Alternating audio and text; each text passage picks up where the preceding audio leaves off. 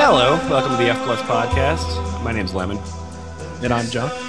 And this is episode 3. As you might have heard episode 2, we've got a little bit lascivious, talking about some naughty stuff. This time we're talking about morality.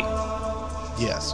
And about keeping ourselves pure and good and holy in this depraved world of ours. And I feel like, if you're on the internet, you know that there's pornography on the internet. Hopefully this podcast, it might keep you from these sort of impure thoughts.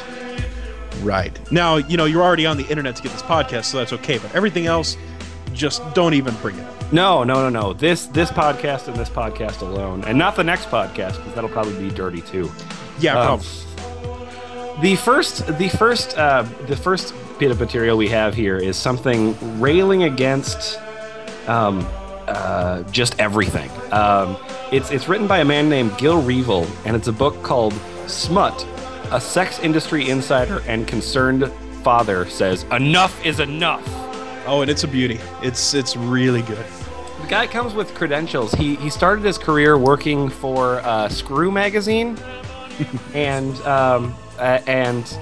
I guess he was a ghostwriter for the publisher of Screw magazine, Al Goldstein. And so he spends an entire chapter after he talks about, I'm an expert in this because I work for Screw. He spends an entire chapter talking about Al Goldstein being a bastard and how smelly and horrible he is and how much he hates him. And now he works for Maxim, and so there's another chapter in this book where he talks about how Maxim is a paragon of morality and restraint, and it's a wonderful, wonderful publication, unlike FHM, which is dirty and filthy and horrible. Right, and he's a very deep man, a man of contradictions. He works in, soft porn and porn magazines and stuff that's not necessarily porn, but it's still kind of racy. And he actually wrote a really violent movie too. Yeah, but he's also he's very staunchly for the First Amendment, but he's also kind of against it because there's too much freedom in showing things that are bad and that are sexual and that are violent. And he's also another contradiction. Another contradiction is he's apparently a freelance writer. He's done a lot of writing. He also doesn't seem to know how research works or that certain words mean things. Yeah, he doesn't know the meaning of French words, and he doesn't understand how commas work. I think that this entire book was written with one hand on the keyboard and the other one just shaking his fist. Like maybe he had a TV in front of him and he was just shaking his fist at the TV in rage. And you know how when they always ask who's thinking of the children, this guy is. He is thinking of the children. Well, his daughter specifically. Well, right, yeah. Smut is being read by Isfahan. This is just selections from the book, and let's get started.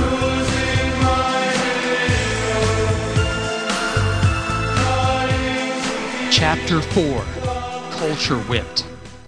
Let me sketch out a day I spent with my middle school-aged daughter. It started with an episode of a tween sitcom, that is, a show targeted for kids between the ages of 9 and 12. I passed through the room where my daughter was watching the program and just happened to catch a scene where twin 7-year-old girls tried out a new cheerleading routine they were practicing. "Shake it, shake it, shake it," the 7-year-olds squeaked, sticking out their fannies, slapping them, and then reacting as if they'd just touched a hot stove. I looked at my daughter, who gazed at the tube with the vacant-eyed look that is, if statistics about watching TV are right, the most common facial expression in America.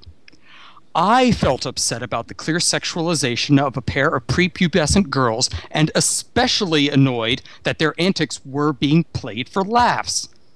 "Shake it, shake it, shake it," chanted the 7-year-olds. "Ha, ha, ha," went the laugh track.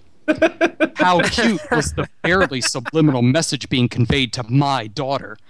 "Look at these tykes acting like a pair of pole dancers." Real funny, I posed my unspoken thought against the canned laughter. But I resisted the impulse to point out the inappropriateness of the message. Just the day before, my daughter and I had talked about a ludicrous song she liked, about thuggin' and clubbin' and hoes, street slang for whores, and I didn't want to come off as constantly preaching. In present-day America, we learned to swallow many of our responses to modern culture, so as not to appear prudish, vanilla, or outré. A commercial interrupted the 7-year-old lap dancers. A trailer for The Girl Next Door, the latest theatrical movie from Fox about to open. I want to see that, my daughter said.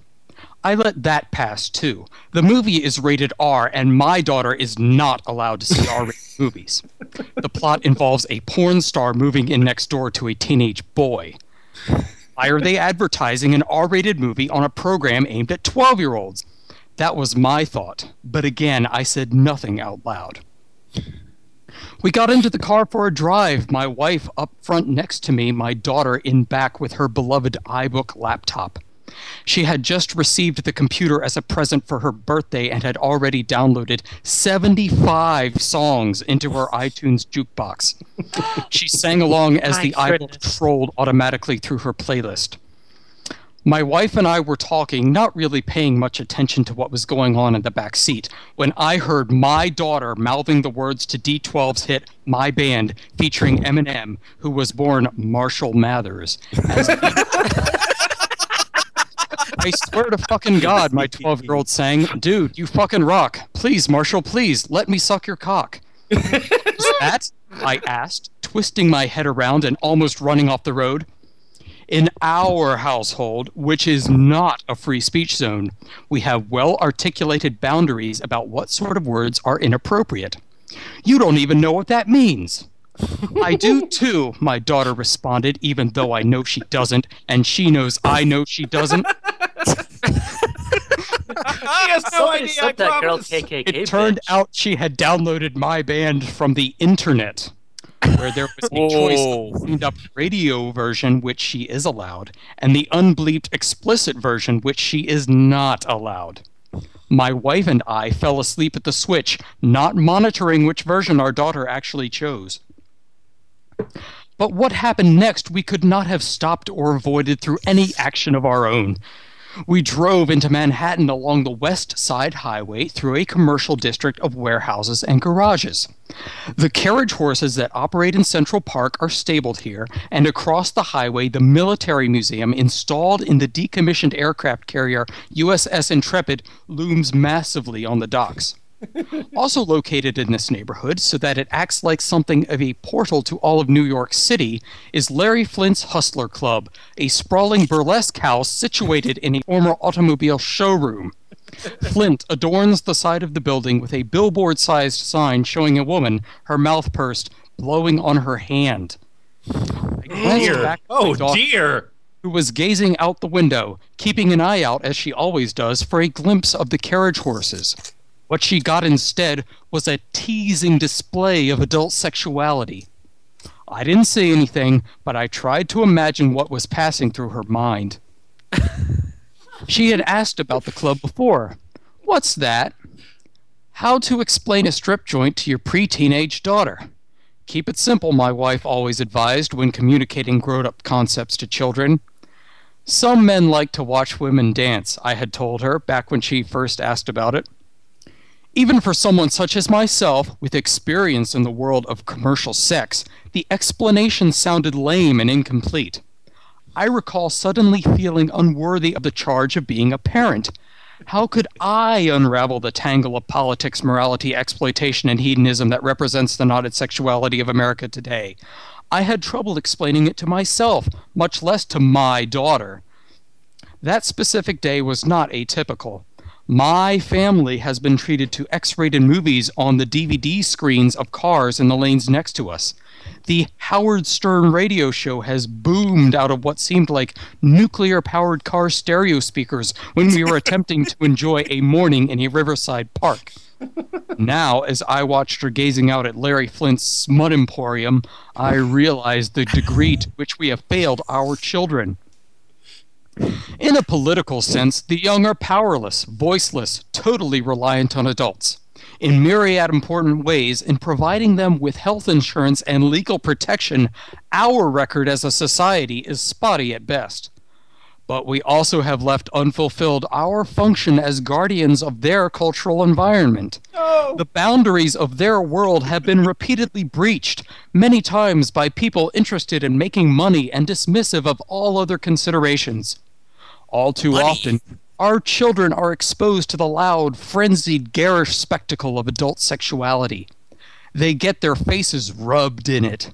So, in the course of 1 hour, one very ordinary day, I have been treated to a vision of twin 7-year-old fanny slappers, a sex professional taking up neighborhood residence, and groupies begging for oral sex. I didn't like it. It made me mad. What had happened to my family that day was that we had been culture whipped, a term that measures the gulf between the expectations of the viewer or listener and the content of the media. When you whip your head around asking, "What was that?" not believing your eyes and ears, you've been culture whipped. Bam! In today's media climate, whether we want it or not, we are inundated, saturated, beaten over the head with sex. Television, our national public commons, has an ever-mounting percentage of explicit sexual content on the table, shading down to the mere leering double entendre and snickering innuendo of broadcast sitcoms. It's difficult to find a program that doesn't reference sex. It's egregious. It's out of control. It's too much. Media, advertising art, and entertainment constantly shove images at me that I am not interested in seeing. The average child in America puts in a full work week, 40 hours consuming media. That means our kids are getting a snootful of this stuff all day, every day, week in and week out. I'm reminded of Groucho Marx, who once had a guest on his interview program, You Bet Your Life, a woman who said she had 9 children and that she and her husband liked it. "I like my cigar," Groucho responded, "but I take it out of my mouth every once in a while." In today's culture, the cigar of smut has been permanently and surgically stapled to our lips. We can't take it out of our mouths at all, much less every once in a while. And that's it. Oh, so much. Aging Dr. Freud. Bravo. Holy shit. Well done. Yeah, you read the hell out of that. Man, yeah. I don't think I can read today. Like, we're done. My absolute favorite part of this is of this specific part is that he says, "In present-day America, we learn to swallow many of our responsibilities to modern culture so as not to appear prudish, vanilla, or outre." Apparently thinking that word means the exact opposite of what that word actually means. And then he did one piece of research to learn that Eminem was born Marshall Mathers, and then just shoves it in there. Oh, he's Marshall Mathers. Well, the way he says it, it sounds like it's some sort of criminal alias. Yeah. Hose. I just love the hose slang for whores. I try to verbalize the quote marks as much as I can. He typed that whole thing out with his teeth clenched.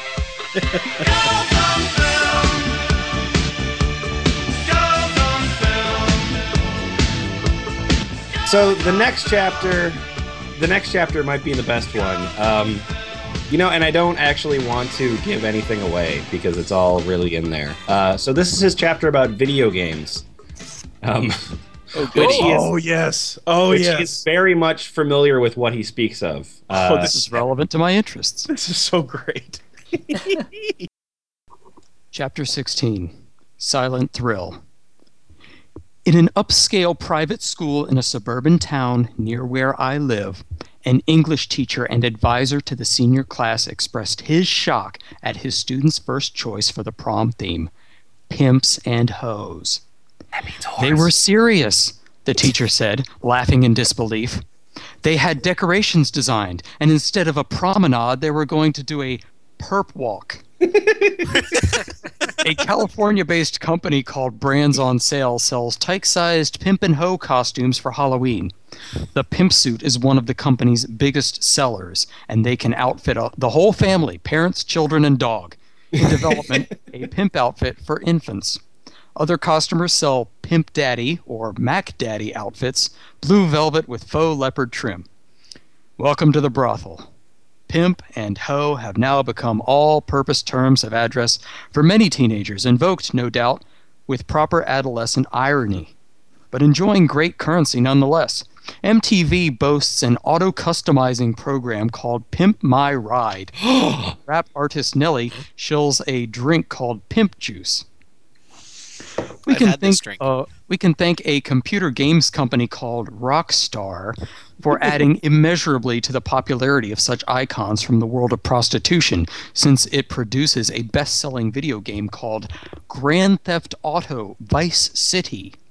Oh no! GTA, as it is known among cognoscenti, is a simulated crime game in which the players are pimps, having sex with and then murdering their hooker victims as they rampage through the mean streets of an urban landscape.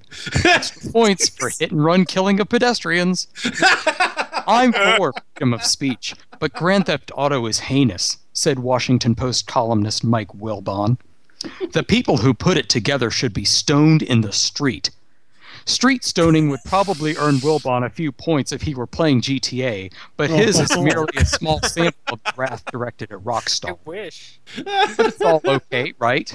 GTA Vice City and its sequels, GTA 3 and GTA San Andreas, both rated M for mature by the Entertainment Software Rating Board, the industry's self-regulatory. So there is no possible way that minors are getting access to GTA, right? Think again. Oh no! GTA features a toxic mix of sex and violence, vending 2 assaults for the price of 1. Computer and video gaming reaches an astonishing percentage of America's children, boasting almost television-like numbers. Over 95% of kids ages 2 to 17 have played a video game. GTA making a sport out of rape. Video game producers resemble sociopaths we've collectively hired to babysit. Maybe stoning in the street is too good for them. Ooh. So Grand Theft Auto Vice City is a game that only exists in his own mind, but he's angry at it. I just love the part about GTA Vice City and its sequel GTA 3. Yeah. like the most cursory bit of research, fuck that. That would cut down on my anger. Apparently, the only thing you do this game, everything you do in Vice City, murdering hookers. building a criminal empire, taking down your crooked boss, everything it's just ancillary to.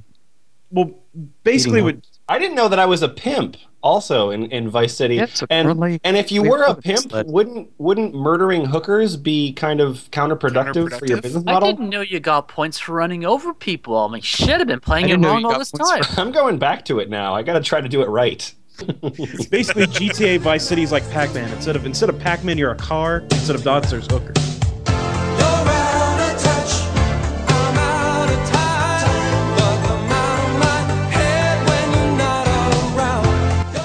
So the next part, I just want to start out by saying that the next part, he talks about what he calls disturbed 6 and tenors. And it took me a while to figure out where that phrase was coming from. And what ends up happening is that in one of the early chapters, like chapter 5 or 6, he invents this statistic out of thin air that says that 6 out of 10 people are upset with or disturbed by sexual imagery in the media. And then just constantly refers to these disturbed 6 and tenors. So he just invents a statistic saying 6 out of 10 people agree with me, and then moves on from there. Well, I mean, that sounds legit. I like to Sure. picture him dusting off his hands after he wrote that. Done. Okay. Chapter 23, Chilling Slopes and Slippery Effects. Let's circle back to the fact that most people out there, those disturbed 6 and tenors, are extremely uneasy about the amount of explicit sexuality, softcore smut, and indecent innuendo they have to wade through just to get through their day-to-day lives. You may quibble and pull apart poll results all you want, but rarely does that big of a chunk of the American populace agree about anything. We might want to commemorate the occasion by actually doing something about it. You would think that as a community that we would be responsive to such a common concern, but we're not. The situation continues. People remain frustrated year after year. The chattering class basically says sorry to the 6 and 10. Actually, it doesn't even say sorry. It says tough, adding, barely under its breath, you neo-Puritan Philistine weenie. Not quite neighborly, is it? Parents are the Rodney Dangerfields of the political left. They are sneeringly described as breeders and lumped in with that whole bourgeois suburban workaday nexus that is anti-art, anti-freedom, anti-hip. The concerns of parents trying to raise children are dismissed condescendingly. Yes, parents are the downtrodden. There's no... I like the part where he says, actually, no, they don't, because it doesn't work in text. You had time to think it over. You're not just suddenly changing your mind mid-book. No, it's a conversational narrative. Because, you could stand to listen to this guy talk, right? In his mind, the legion of the throngs of gay men that are following him around shouting, "Breeder!" Well, you don't have throngs of gay men following you around yelling breeder? No, not as often as I would like to. I do, but I have to pay them.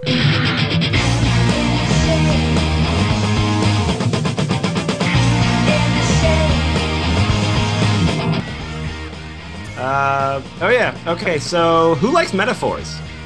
I do. Excellent. Who likes metaphors about the internet? They're okay. Even better. Oh, it's getting better and better. All right. This is, I believe, a award-winning metaphor about the internet. Okay, I'm sitting down for this. Chapter 27, The Internet. It is useful to think of the internet as a whole lot of printing presses, personal computers, connected to a large number of bookstores, computer servers. In this metaphorical example, sexual content is everywhere, on the individual presses and in almost every bookstore. But what if the owner of a printing press wishes not to be publisher of smut? What if we want to preserve the privacy of our personal printing presses? Being an unwilling pornographer sounds unlikely, but there is so much X-rated content zipping around the net these days that some of it inevitably slops over onto personal computers. When you think about it, that's an outrageous transgression, especially if the victim is someone offended by the smut. It's as though an intruder sneaked into your home and stole pen and paper to write up, say, hate flyers.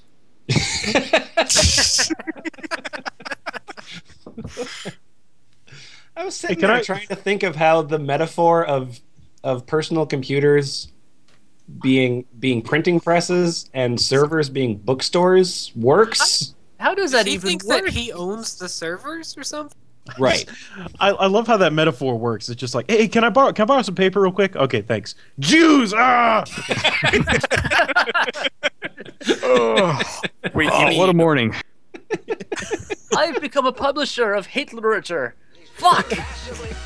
Nobody will ever believe this wasn't me. Why?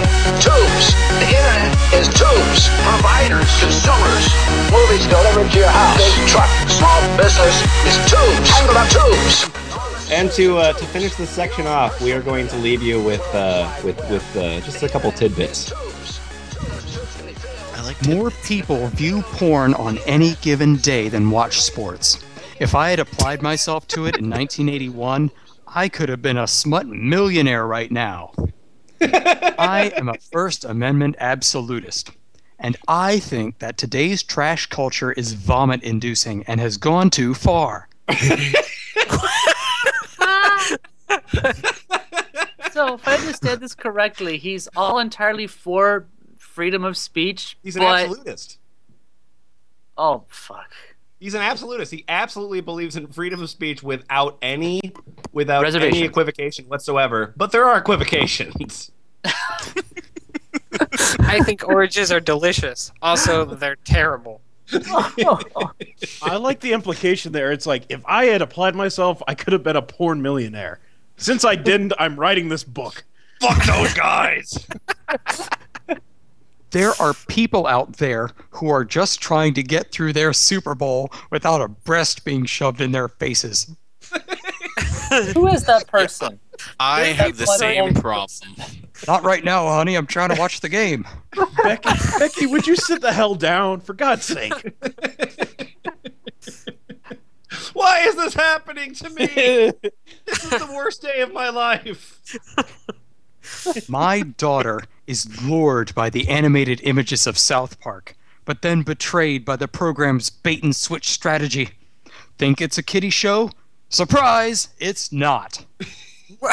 I This guy's the least attentive person. I like that he thinks his daughter has the brain of a fish. A full fifth of network programming nowadays is reality-based, but we're a long way from Alan Funt and Candid Camera. well, yeah. Also, I just, more made-up statistics. It's always fun. Not much he is- got those from somewhere. Well, he went and saw 5 TV shows. Oh, well, there you go. I think him and Chevette go to the same statistics agency. They get together there. Not much is real in the surreal life. It's fake. In fact, it's not surreal either. Somewhere, Wait. Salvador Dali, Man Ray, and the rest of the surrealists are spinning in their graves. Oh God, Oh, you are kidding me. oh, no. Can I unhear that? I think Salvador Dali would like the surreal life. Actually, I think he would, yes. Oh, what is Ron Jeremy going to do today? He's I hope that guy that Salvador you Dali like. was using his mustache to spin in his grave.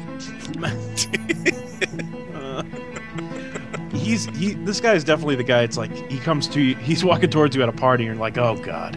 You quickly So run that- over to the snacks, try and divert him to someone else. Yeah. Yeah, I've never actually read a Glenn Beck book ever, but I assume that Well, you're clearly missing out. Yeah, I assume that reading that is pretty much the same thing. I glanced through Arguing with Idiots at a bookstore, and I couldn't see for 3 days. Your retinas cut you off. It's like, okay, you've had it. Yeah.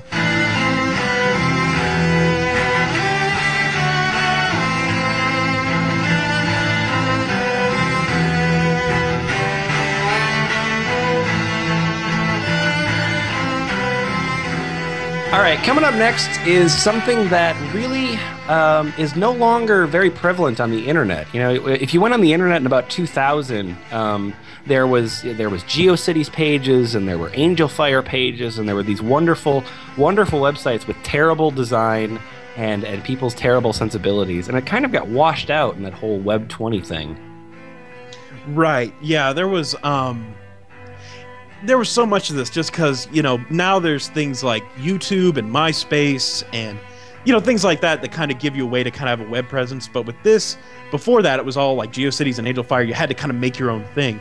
Right. And there were a lot of people who apparently thought, you know what, this new internet thing, information superhighway, I'm going to make the worst poetry and while also this being is the in best fact, poetry and post it right there and spread that. And this is in fact somebody who did just that. This site is called Sharing My Gift.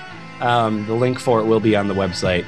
But this is someone who legitimately believes that he's not a terrible poet. His name is Timothy John Barrett, and he thinks that he doesn't suck, and he writes a bunch of Christian-themed poems. We're gonna have a couple readers for this. This is going to be read by Acer O'Coatl, Jack Chick, and Squiddy McOnwee, depending on the poem. And really, rhyming couplets. Let's just get into it.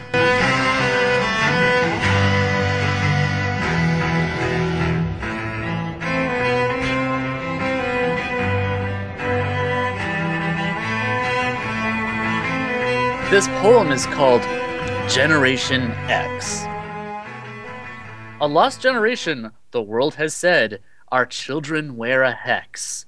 And hope is all but gone today for this Generation X. Children carrying guns to school and killing just for kicks. But prayer is dead, the courts have said, as the time bomb slowly ticks. In their pocket lays a bag of grass, in their pipe a rock of crack. And that alcohol binge does their conscience singe that they've jumped the chosen track. Drugs are used to soothe the pain and sex to feel again, while little girls will sell themselves to dirty, filthy men. Teen suicides on the rise as we look the other Wait, way. And the lifestyle they are choosing now is leaning toward the gay. Awesome. Really awesome. Wow.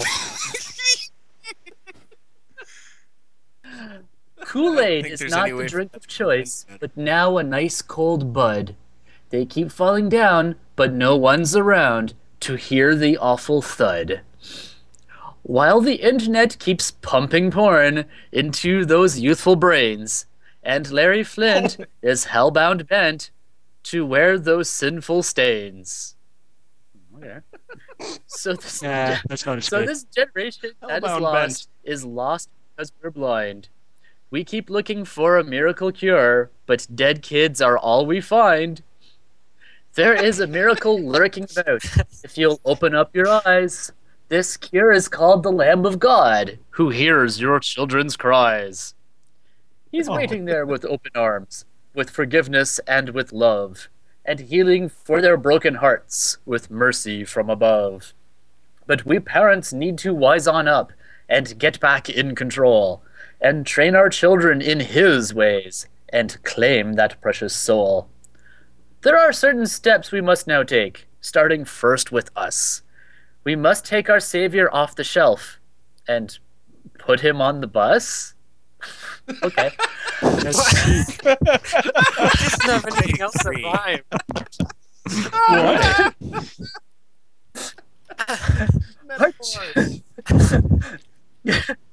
I just keep saying that part in Does he have to sit in Godhand. the back of the bus? The Or can he bus? sit anywhere? Our children watch our every step, so be careful where you walk.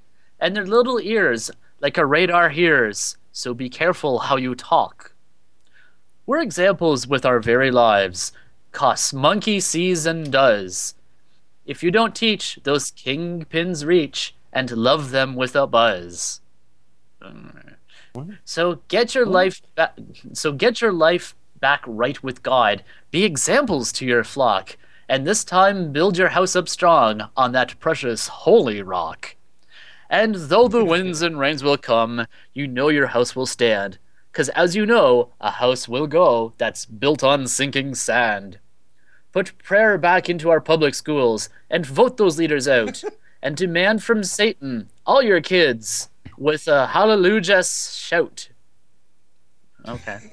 Then pray the blood of Jesus Christ on your children all the more. Then stand aside with that Christian glide and watch Jesus fight the war. Oh, the gay. The gay. That was good. Trending towards the gay. There's a guy with a I chart, just love the, and there's a red line heading steadily up towards a horizontal line marked the gay. Violence rules, guns are cool and we've got guns in our school. Violence rules, guns are cool and we've got guns in our school.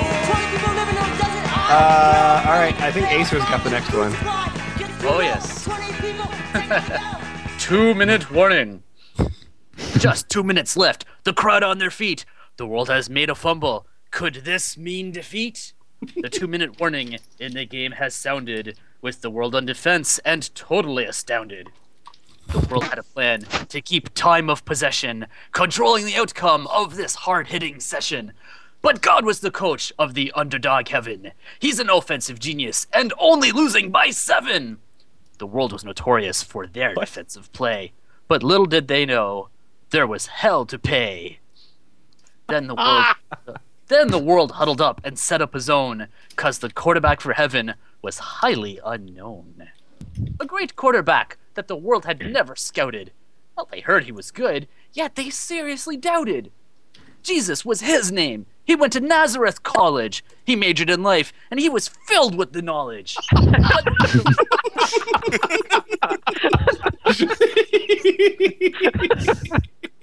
I will tell you what, Nazareth College is a party school. Believe. He's a communications major. Man, I had so much bread and wine you will not believe. A fundamental leader from the training he had. But this was expected. The coach was his dad. The ball was then snapped, and the defense hit hard. Jesus threw the long bomb and caught them off guard. A receiver named Michael they had totally ignored as he raced down the field, caught the ball, and then scored! Yay! Then, An amazing play from God. Again. Then, with 10 seconds left, Jesus ran the conversion, scoring 2 more points using Gabriel's diversion. The greatest upsets the world knew at the hands of Jesus and his heavenly crew. But when God had recruited all the years there before, the world turned him down because they still wanted more. So they built them a team with unbeatable forces and bought all the playbooks that the devil endorses.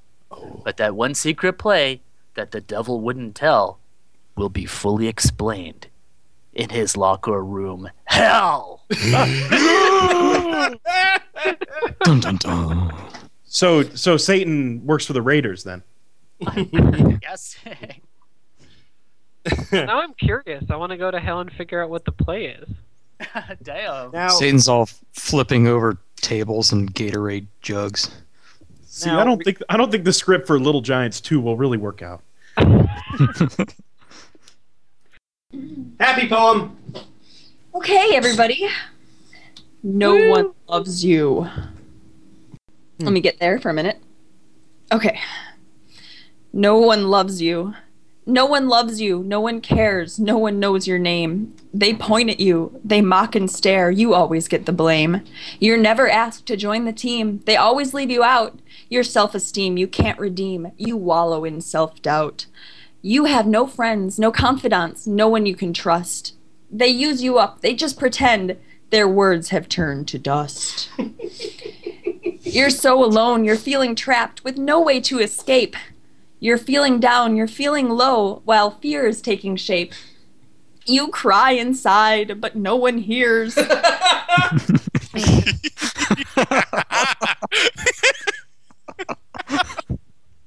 want to run and hide. No tears will come, you're turning cold. No passion deep inside. Just end it now, a voice commands. You never will be missed. You always fail, but this could change with a slitting of the wrist. Yay! You plan your exit every single day, and death is sounding good. Take an overdose, or a sturdy rope, or a pistol if you could.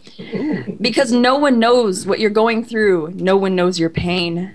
Yes, no one hears those lonely tears, the blues that flow like rain.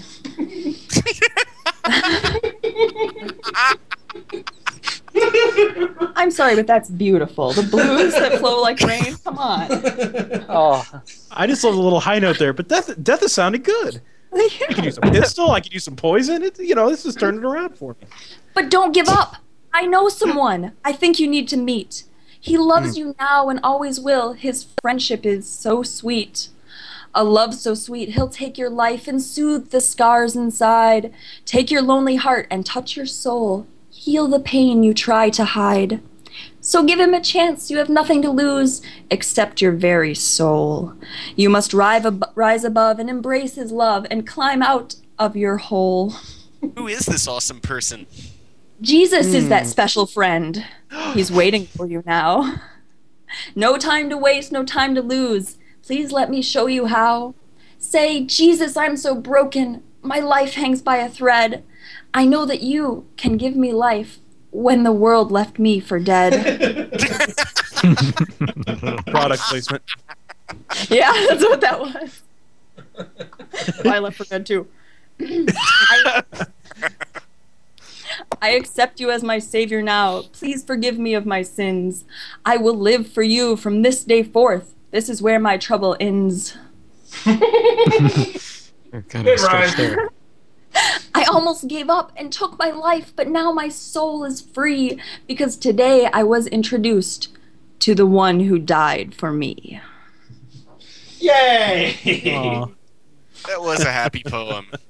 See?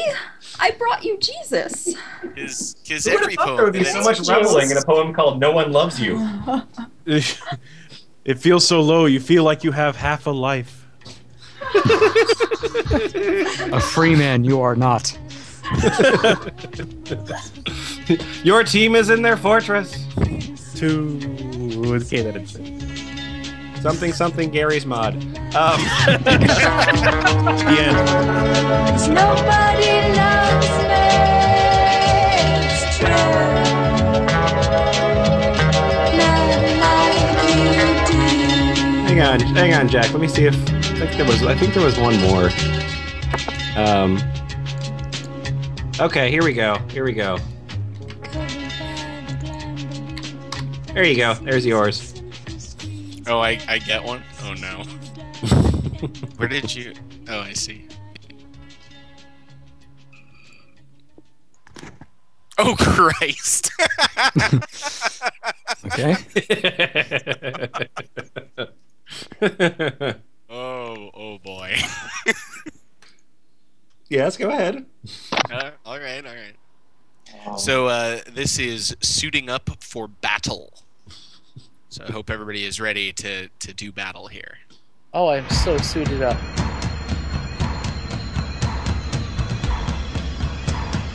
The devil rules this earth of ours. We wrestle darkness and wicked powers. The evil one will take his knife and cut to pieces your bread of life. Here's our joy to get because this means war. Then take from God the armor full to stand against the devil's pull. Stand up in truth and God will bless one who's filled with righteousness. To help this evil madness cease, the shield of faith take most of all, and watch the devil's demons fall. Then take salvation and the word of God, and prove that the devil is a fraud. And always pray till you get through. Then show all around Jesus in you. Then speak to all round. The devil's kingdom ain't so sound. Lift up God's children with all your might, and teach those siblings how to fight. Rebuke that devil in the name of Jesus, and in trembling fear he will quickly leave us. So don't be afraid, stand and fight for the Lord. Be a soilder of truth with your head.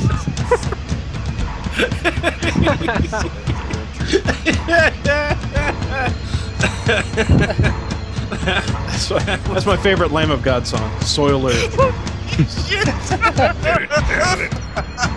Soiler of truth. Praise the Lord!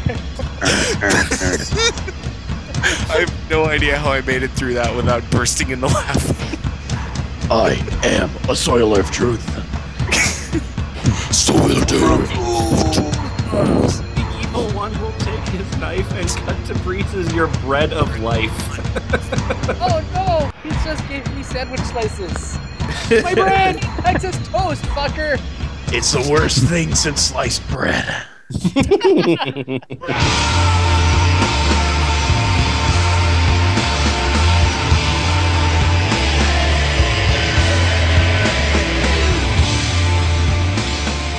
So last up in the F Plus podcast is actually a little pet project from you, John.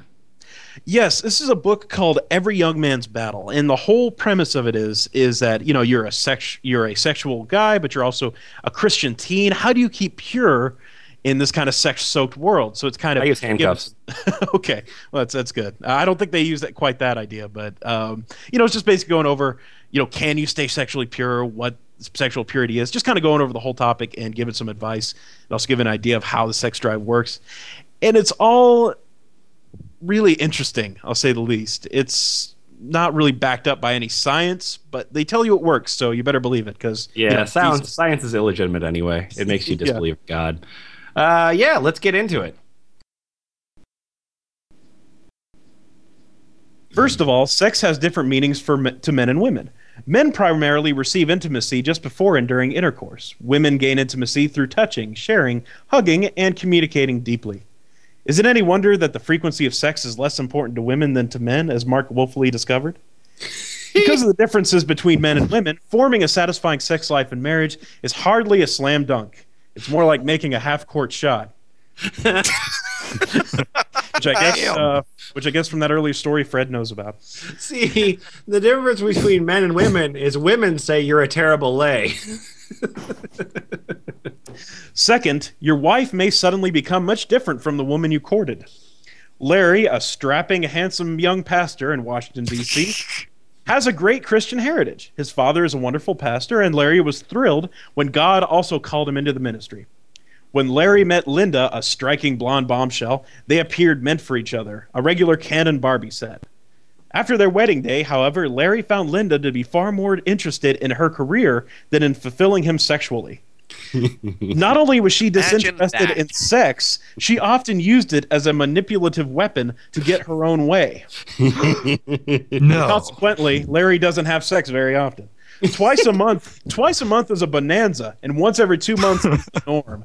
No sexual there. Third, your wife may not care to help you in your battle. Battle against sexual desire. After a recent speaking engagement regarding every man's battle, I noticed a man remaining in his seat. When everyone else had milled out, he came up to me and said, "My wife approached me this week and said, 'Jim, I have something to tell you, but I don't really know how to bring it up. I'll just say it straight out. I just don't like sex, and I really wish I didn't have to do it anymore.'" Damn. I was stunned. I didn't quite know what to say, so I replied, "Honey, is it something I'm doing wrong, or is there something I can do better?" Yes. She said, "No, it's not what you're doing. All my friends feel this way. Every one of them." Now, you're probably saying to yourself, "Yeah, right, but that'll never happen to me." Really? Marveling at Jim's story, I passed it on to one of the pastors as we chatted in his office. "See that chair over there?" he asked. "That's my counseling chair. Do you know what complaint I hear most often from married men?" Can I go now? I'm just not getting sex anymore. It's overwhelming. Marriage won't free you from the coal mine. If you've been impure before your wedding day, you can expect it to crop up after the honeymoon. If you're single and watching sensual R-rated movies, wedded bliss won't change this habit. If your eyes lock on passing babes, they'll still roam after you say "I do." If you're masturbating like gangbusters now, you'll find that putting that ring on your finger won't keep your hands off yourself. Damn it, I was hoping. You see, No, you don't put it on your finger. Can't get no satisfaction. Can't get me no satisfaction. have you ever been channel surfing and seen two Japanese sumo wrestlers going at it inside a small ring? In a sumo wrestling match, two bloated behemoths dressed in loincloth diapers, gross, grab each other's arms and ram shoulders until one gets knocked out of the ring. Oh, yeah! Well, picture your battle with masturbation as being like a sumo match. You're on one side of the ring, and your overgrown, bloated opponent, known as Mr. Sex Drive, is on the other. So is he saying I'm But this also is just very making fat? me even more horny. So you mean he's suggesting that you wrestle your penis with your hands? Yes. Well, no, if you Get down! Stop misbehaving! now if you No, honey, this isn't what it looks like. I'm If you wrestling knock- with my sex drive. This is for Jesus. if you knock Mr. Sex Drive out of the ring, you don't have to masturbate. If Mr. Sex Drive knocks you out of the ring, you do have to masturbate. That's part of the rules. That's awesome. Signed up for this. Oh shucks, I've So lost. Queensbury rules. Then. Oh, Now, darn. now here's the metaphor. You're standing just inside the ring, wearing that silly white thong, with your arms crossed and your gritted teeth bared. Oh, I'm With piercing already eyes, masturbating. you snarl at Mr. Sex Drive to leave you alone. Mr. Sex Drive, bloated by a billion meals of lust and fantasy, yawns and looks at his watch. Then, appearing quite bored, he waddles over your way. Without bothering to lock arms with you in battle, he merely swings his huge thonged rear and sends you flying against the wall, where you dutifully sit down and masturbate on the spot. Stop it! Stop it! I'm getting hot. Time and again, you enter the ring, and time and again, you fly against the wall, empty jar after jar of Vaseline. For a while, you keep up your courage by bravely facing up to Mr. Sex Drive again and again. But Oh, yeah. eventually, your bruised and battered spirit gets angry, and you blame it all on God, spitting under your breath, God put me in this ring with this massive sex drive. If he hadn't given it to me, I wouldn't keep getting knocked out of the ring and have to masturbate. It's his problem, not mine. You wait and wait, but Mr. Sex Drive just keeps standing there bored as the Dickens, waiting for some more lust. As the Dickens, get it? Meanwhile, you climb back into the ring for another flying lesson, and then another, and the ache gets deeper as the despair brings tears to your eyes. You decide to leave the arena from time to time to go to church. Your pastor claims it's God's will for you to defeat Mr. Sex Drive. You pray for victory. When church is over, you rise up in courage, march back into the arena, and declare your victory once more. Standing on your side of the circle, you command Mr. Sex Drive to go in the name of the Lord. Nevertheless, he waddles over and knocks you on your rear. You hope that a hormone drop will shrink him down to size, but that never materializes. You hope to grow in spiritual strength, but that doesn't seem to happen. You'll feel shame before God, especially after viewing all the empty jars of Vaseline lying around. Finally, you say, I guess it's not God's will that I win the battle. So specific. Not God's will? That's an offense to the character of God. God turns to you and says, get into the ring. So you obey, but Mr. Sex Drive knocks you clean into the wall again. Turning to God with pleading eyes, you cry, see, God, save me from this monster. Don't you love me? Of course I love you, says the creator of the universe. Don't you love me? Lord, you know that I do. Then starve that sumo. You see, lying beneath the size and girth of that monstrous Mr. Sex Drive is the genetic makeup of what your sex drive is supposed to look like. Really, Mr. Sex Drive is built like a 5-foot, 3-inch, 110-pound shrimp. But he's just so he doesn't grown have the huge. circumference you think he does. But he's just grown huge because you've been feeding him very well over the years. You served him 6 to 10 lusty meals a day until he became big and fat as a barn door. I think we've been mixing our metaphors here. Once you decide to starve Mr. Sex Drive, however, his weight and heft will shrink. He'll shed pounds overnight. All you have to do is stop feeding him the cable, TV, videos, internet, magazines, and fantasy we mentioned earlier. Sure, he won't lose 200 pounds overnight, but Mr. Sex Drive will shed weight rather quickly if you choose not to heap huge helpings of sexy food into his fat face. Then you'll cut Mr. Sex Drive down to size, and once that happens, you'll start winning some of those battles inside the ring. You can do it, but you must act with urgency and choose to be strong and courageous before your peers in your quest for purity. In the millisecond it takes to make that choice, the Holy Spirit will start to guide you through your struggle. Wow. That was fucking amazing.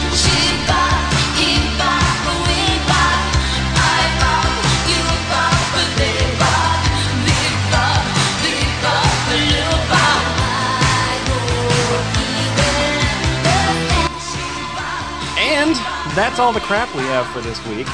John, what do you think you learned today? Well, from the section I read, nothing I didn't already know, which is, if you say you're Christian and you put out a book, basically anything, people will believe anything you say. But just, seeing the wide range of how people express their desire to be pure and holy in this world is just amazing. And, they're really committed regardless of skill or facts or anything, just going for that rainbow. I guess it's something I already knew, but keeping yourself from sexual temptation really seems to make you very angry all the time, which I guess, it does stand to reason. Our readers this time have been Isfahan, ACR Coatl, Jack Chick, Squiddy McConwee, and our own John. Boots Raingear was here to record it, but it turns out that I might be editing it, so my apologies if it does sound like crap because of it.